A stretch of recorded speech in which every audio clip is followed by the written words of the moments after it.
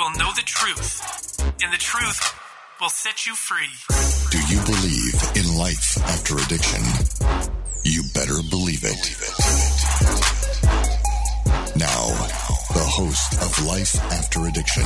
All right, episode 7, Bruce Stanley. I'm Adam Comer. Man, today, Bruce, we are talking about identity and why that's important. I am so excited. This is a topic that needs to be discussed. I love this. I know you love this. Identity. Tell the people why identity is important. Man, I mean, just right off the bat, you could say, well, what you think of yourself is the way you're going to live your life, right? And so what are you associated with? What do you belong to? How are you accepted? I mean, these things find our purpose and our value. And man, I mean, everybody is identifying with something. You can't help it. In fact, in Ecclesiastes 3:11, God says he put eternity in all of our hearts. And so there's this desire to be associated, to be accepted, to have a sense of belonging to something, and how we look at ourselves is going to determine how we live our life. Yeah, and we could almost name the show Identity Crisis, not just identity, because it's an identity crisis. And so what you believe about yourself, right, what you think about yourself ultimately determines how you view the world and view yourself and the decisions you make and your worth, like you said, the different your purpose in life. And so this is a big issue. What does it mean?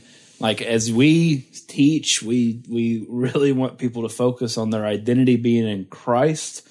Why is that important? Why does my identity need to be in Christ? Well, I think the first thing you have to address, which is the obvious of where we stand at S2L, different than other programs or just methodologies in general, is that we don't identify ourselves as addicts. And I know that that's contrary to a worldview and other programs, methodologies, and let's just say it, 12-step programs, right? So if I'm always identifying myself and have to introduce myself as an addict or an alcoholic or what have you, then I'm already positioning myself to have to defend like that. And the other thing is that, man, in that perspective, I'm always going to be an addict.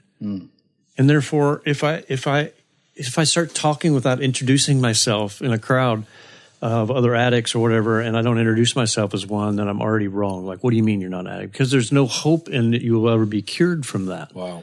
And so the identity in Christ is, he says that the old is gone, the new has come. And we can talk days on this stuff from a biblical perspective. But yeah, I mean, if I'm always thinking that I'm an addict, and at any minute I can relapse, and then I always have to defend, that, meaning I've got to go to meetings, I've got to make sure I'm adhering to these types of things and triggers and all this kind of stuff, then I'm living in fear of the thing that I might go back to versus where I'm at. Yeah, and even basic psychology, basic psychology. If you say you are something, then you are something, and you're going to be something. If let's take a child. If a child is told by grew up in an awful home, had awful parents, or had awful just situations, and they're told their whole life that they're ugly and they're no good. Well, when the child is an adult, what's the problem with that child? They think they're ugly and they think they're no good, right? Unless some sort of intervention happens, that's what they think they are, because that's what they hear they are. And if you're calling yourself, I'm an addict, that's my identity. I identify as someone who is an addict or an alcoholic, and that is super dangerous, man. Yeah. Super dangerous. Yeah, in fact, I mean, just to your point about the child that grows into adult thinking they're ugly, broken, no good. I mean, these things are considered mental illnesses, right? Yeah. A mental illness. And so you could almost say that if I'm going to identify as an addict all the time, I have a mental illness. In fact, Bruce, that's what they would say. It is the disease of the brain called addiction. Yeah. Interesting, huh? Interesting, and that's the model that's being taken. So wait a minute. So I didn't have a mental illness before, and now I have a mental illness. Yes. You have the disease of addiction, and you need to know that needs to be your identity, lest you fall back into it and you forget and you make a decision to fall back into it. How ridiculous is that? How does that apply to other diseases? It's a good question. You tell me. So let's just say I'm a cancer victim, which is interesting that people say it that way too, that you're a victim.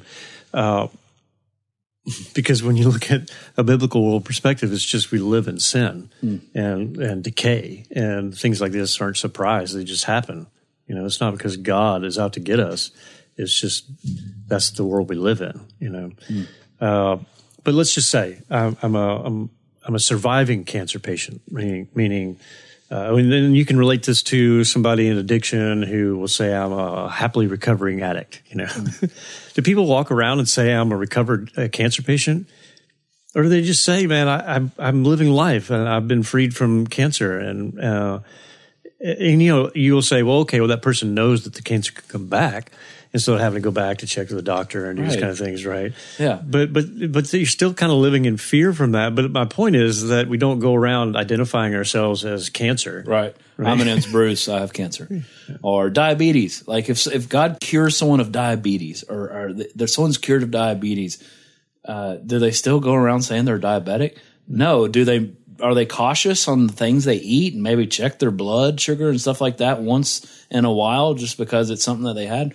Yeah, sure. Yeah. But they don't go, hey, I'm Adam and I'm diabetes. Yeah, about Hep C. Like, hi, I'm Bruce. I've had Hep C. Yeah. Like, why are you identifying with something like that? Why are you identifying with the disease? Do you want it to have control over you? Yeah. It's so dangerous. Well, that kind of leads to another segment. We're going to talk about another episode where we talk about the stigma. Yeah. Because that could be a whole rant right there. Yeah, we're gonna go off on that model. But identity, the reason that identity in Christ is important is this: the biblical worldview, and I say that just with explaining the lens that I look through life is from what the Bible says. Okay, now the lens that an atheist looks through life is from an atheistic worldview, and so they have different things, they have different thoughts. But from the biblical worldview, you are a new creation. Where the Spirit of the Lord is, there is freedom. Where the Son sets free is free indeed. Turn, do these things. God can redeem you. God sees you not as sin, not as a drug addict, not as a murderer, not as someone who cheated on their spouse, not as a liar, not as a manipulator. Without Christ, that's why we say your identity is in Christ. Without Christ, you are all of those things. And you are condemned for them. Absolutely. And you're living in them. The beautiful thing about with Christ is just, man, we just celebrated Easter, and we learned that on the cross, he became our sin. Not only just took it, he became it and took it, and it's paid for, and you're now viewed, fearfully and wonderfully made. You're in the image of God, the Imago Dei. All of these things are so beautiful, but you took his righteousness. Yeah. That's your identity. When your identity in Christ, there's so much hope because now before a holy God, I'm not condemned for the things that I've done, nor am I identified by it because Christ took that from me on the cross. It says he made him to be sin who knew no sin so that in him we might become the righteousness of God. And if my identity is still as an addict, then I'm saying the cross wasn't sufficient and I'm doomed and there's no hope. Yeah. And, you know, we call it Good Friday, which is strange to some people that it marks the remembrance of Christ on the cross. But the reason it's good is because of what you just said. That's why it's good. And I also like that in those statements in the Bible where it talks about this and Jesus becoming our sin, it also says that he despised shame. And, man, that to me is so remarkable that, man, If Jesus, who became my sin, despised the shame, knowing that he was the sin, man, what kind of hope is that for me? I mean, that not only do I not have to identify with being an addict, but I have no more shame of the things that I did. That's right. And you have no more shame because you are a new creation. That's why Jesus, talking with Nicodemus, says you have to be born again. Like, that's the aspect. The person that is standing for me, you're still Bruce Stanley just like you were 50 plus years ago when you were born and your name was given on your birth certificate, but you are new.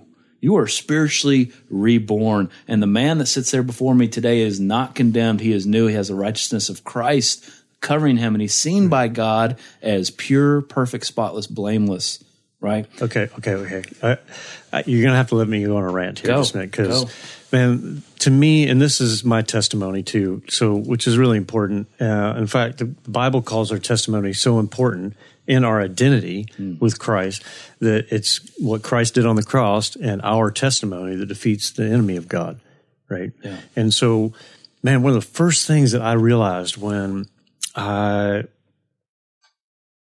God changed me on December 12, 2012, and 12, where I woke up in a ditch, right? I was homeless. I mean, I can go into this whole story, and maybe we will one day, but right now I just want to say, man, when I got down on my knees and I begged God to save me from myself, those are the exact words I used, save me from myself. And that God showed me that I could be identified in Him, and that all of these personas that I had created for myself, man, and there were a lot of them, like, man, I was a chameleon. I could be this person, I could be that person, and depending on which group or person I was around, man, I could create how to be likable, accepted, just the total manipulation and all that. I was juggling glass balls of these different personalities that I had. Yeah, man. And my fear in that was somebody's going to find me out, that I'm going to be called out on that, and I wasn't going to be able to manage it enough, and that somebody would find me out. That one of the first things that I felt in this peace that God gave me was that I could put all that stuff down. And my shame level went from 10 to 0. Wow. It was like, and I didn't do anything, right? Like, it was just the perspective that God gave me on who I really was. Yeah. And that I didn't have to worry about, creating scenarios or trying to be liked or accepted by others, and these things that I'd created for myself that I thought were these identities that would be acceptable to other people. I just put it all down. And I could just be who Christ made me. Yeah, that's beautiful. And here's the thing, man. Why is identity so important? Why is this identity a crisis? A crisis, right? And this is why. And again, we are not trying to offend anyone, but at the same time, we're not on the show. We're not going to be politically correct. We're going to speak truth, and we're going to show compassion. Yeah, we're not ashamed of the gospel. And we're not ashamed. And here's what I mean by identity. When your identity is tied to and I'll even use their language, when your identity is tied to your disease, there is no hope. There's no hope. Without the God with all power who atoned for your sin, right? In Christ. So when your identity is in Christ, your sins are atoned for. And let's even use their system, okay? You confess your sins and you do a moral inventory and you confess all of your sins and you do all this and you share it to the God of your understanding and one other person. Okay, well, if that God is not the God that has atoned for your sins, then all you're doing, Bruce, is you're laying out all of your sins and all of your moral failures, and they're just on the table and they're not paid for. They're still yours. Yeah, there's still shame there. You're still that person. So what's the point of that? If your God is that doorknob has no power to take away or to do anything with your junk. And so you are still an addict and there's no hope. But if Christ became my sin on the cross and the wrath of God was poured out, that was the cup, by the way. The cup wasn't the pain of the physical cross and the beating. The cup was the wrath of God that was poured out on him. It's gone. Every ounce of God's wrath is poured out. There is hope that I am a new creation now. That's so much more hope. So if my identity is in a God who created me, who spoke all things into existence, and then provided a way for me to be pure and perfect and spotless, that's my identity. Watch out, Jack. Watch out. Yeah, and let's don't forget that God is a God of restoration. Oh, man, all throughout the Bible. So it's not like I'm just laying it all out there, and my hope is that, by exposing these things, that I would just be a different person, Yeah. That God would restore my life. In fact, the Bible says that He'll take all those things that were meant for my destruction and turn them into good. Yeah. And the life I'm living today is an example of that. I mean, all those things that I was so shameful of before that met my identity, Now I'm using it to combat that old identity and help other people. Right. Right. And so the mindset of this identity and why it's so important. And just like I said, I mean, if my identity is in something else, and it's almost, if you look at the steps, and I'll get off the steps because there's other modules. I mean, you can go to a conference of addiction, 1,000 different people tell you 1,000 different ways of how I've got the solution to addiction. But radically, the 12 steps, NA and AA, are just everywhere. Just about every program, whether they do certain things medically, they're also going to require that you go to these meetings. And so that's why we're kind of on that. But the modality of them saying it's a God of your own understanding, but the rest of the steps require that God to do something. Like you're confessing to another person, you're confessing to a God. That's for a reason. That's a good principle, man. You should. James talks about it. Confess to one another, pray for one another so that you may be healed. But there's no power if you're just confessing it, because it rolls back to self-help. And what did you say about self-help? It's it kills itself, really. Is what it implodes. Let's look at it, for example, like how did the 12-step program actually start? So it was at Alcoholics Anonymous, Bill W., with a doctor, I can't remember his name now, but they formulated this whole thing, and I think it was back in 1940 something or whatever. And I could be wrong about all that, but I know it's been a while. And what it has evolved to is something different than what it was intended to do. And Bill W. was a Christian, right? And the expectation of everything he laid out there would be the God, right, that you would make these confessions to. It would be his supernatural power. It would be those things that we seek after in full restoration. So what it has evolved into to make it palatable to all people has been now whatever it is your God understanding. Yeah. And I would even further that and just argue that even inside of his development of that, his theology of who God is a little off. Being restored to sanity really kind of puts it back onto me that I need to be restored to my own sanity so I can make good decisions and stuff like that. But you're right. It was God, the God of the universe that he was talking about, that had this power. And so it's just changed. So that's the kind of the time we have on identity, man. Just real quick, and we're going to run a little over because we want to get to our question. Man, the question's coming all the way from Vermont today. Vermont. But one thing about the identity, and just let's say a secular or atheistic worldview, why this is so important. If you stick to that worldview that I am an atheist, if you stick to it and you live by it, man, your identity, you're in trouble. You're in trouble. But you have to borrow from a biblical worldview. Because here's the thing. If you are an atheist and your worldview is that you've just evolved from scum, pond scum or stardust or African apes or whatever it is, then there is no morals. Meaning the way I live my life has no effect. You cannot tell anyone how to do anything, and everyone is just to each his own, and that collapses on itself, right? Because there's no standard. There's no standard for identity. And so you're left, if you truly live by that worldview, you're left to just chaos and absolute destruction because you don't even know who you are. You don't even know your purpose. Well, let's don't forget that today you can't offend anyone, but yet we're supposed to abide by laws. Right. And so that contradicts itself, right there. And so that's a worldview, right? Yeah. What I love is Romans 8:38 through 39. It says, "Nothing can separate me from the Father's love, nor death, nor famine, nor sword, nor angels, nor demons, nor oceans deep or skies high. Nothing. When I'm saved, I'm saved, and that is my identity. Nothing can change that. Concrete." Unless I never really believed it to begin with, right? But only God can judge the hearts of men. And so when talking about identity, then man, if that's what I'm rooted in, then I don't live life in fear, right? It says we've been given a spirit, not of timidity and fear, but of power, right? That there's power in that identity. And then I'm no longer living a life afraid about what I go back to. The Bible says I can't be separated from it. I mean, talk about confidence and assurance, Absolutely. Your identity is important. And when you realize your identity in Christ and you see what's been done for you and that you're made new and you're washed clean, wow, what a way to live. So question, Bruce, and I want you to just answer this question, and then we've got to wrap up. We are winding down, but here's what he says.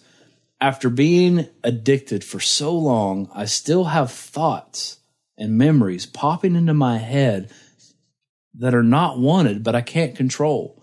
What is the best way to deal with these unwanted thoughts? Again, listener from Brattleboro, Vermont. Yeah. Man, I can totally relate to this. I was 47 years old when God changed my life. And it's been 5 years for me since that day. And so it makes total sense that I would have these thoughts or dreams. Because my brain is full of more of that life than it is this new life. And so those things are going to creep in. As we continue to grow in our faith, these things become less and less because we're replacing them with new memories. So what you have to do is first and foremost say, look, when I have that thought, it's not identifying me. It's just something that I experienced. And so those things are going to creep in every once in a while. And so you put it to death. And that when it happens, you don't go, man, why am I having those thoughts? Man, what's wrong with me? Why am I still thinking like that? Am I still like that person? No, you just say, of course that's going to happen. I lived that life for a very long time, and my head is full of those memories. In fact, some things that God says we'll continue to experience are consequences of the choices we made. Man, I was addicted to pornography. Yeah. Like in a really bad way. And some of those images are seared into my brain. And that's a consequence of what I did. Yeah. It doesn't mean that that's who I'm identified with anymore. But when I have those thoughts, it makes sense. Yeah. And I just put it to rest. The Bible says, hold these thoughts captive. And how you hold it captive is you turn to God and you remember who you are. Yeah. And I just quickly would add to that, great question from Vermont. No, like we said, biblical worldview, our identities in Christ, and Christ tells us in Ephesians 6 that this is spiritual war.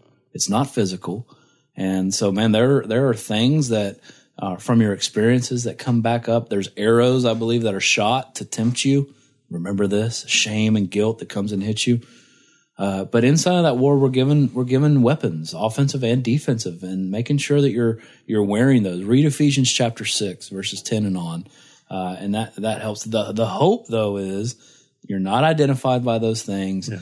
And at some point, the enemy has to change his ammo because it's not working. It's not and speaking of Ephesians 6, the helmet of salvation. That's it. Protecting what? Your identity. So you think these things are based on the mind, and Paul puts it like this too. It's a renewing of the mind. Yeah. It means change your perspective. Yeah. When those things happen, you don't look at it the way you used to look at it, and it's shame and guilt, and you say, man, I've overcome that. God has helped me through that. Like I'm wearing the helmet of salvation, that I'm protected from those things because my identity rests in Christ. Yeah, remind that thought what God did. Remind that thought, you know what, you almost had me, but what you meant for evil, God used for good. And literally tell it that way, man. And you're normal. I'll tell you this, you're normal, like Bruce said, for having that stuff. It's going to come, but you're also capable, and it's also kind of a reminder. At a certain point, I remember a thought came in that hadn't come in a long time, and I started feeling a little dirty for a moment, and then I kind of chuckled. That's not me anymore. Yeah. That dude's dead. He's gone, Yeah. I'm new, and I haven't had that thought since, man. And so eventually the enemy has to change his ammo, and he can't shoot the same arrows over and over again because they're not working. So that's it. That's all the time we have today. Excited. Check us out. Keep downloading the podcast. Let us know what you think. God bless. Life After Addiction is a production of S2L Recovery. If you have any questions you'd like answered on the podcast, email them to info@springtolife.net. That's info@spring2life.net. And for more information on addiction recovery, visit s2lrecovery.org.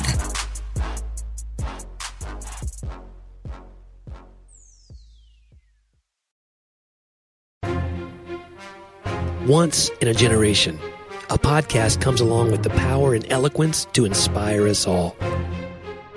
This show will entertain you while you wait for that one. Join two best friends, author and former history teacher John Driver and comedian Johnny W. for hilarious and authentic conversations about life, history, culture, faith, and everything in between. You can listen to Talk About That wherever you find your podcasts or at lifeaudio.com.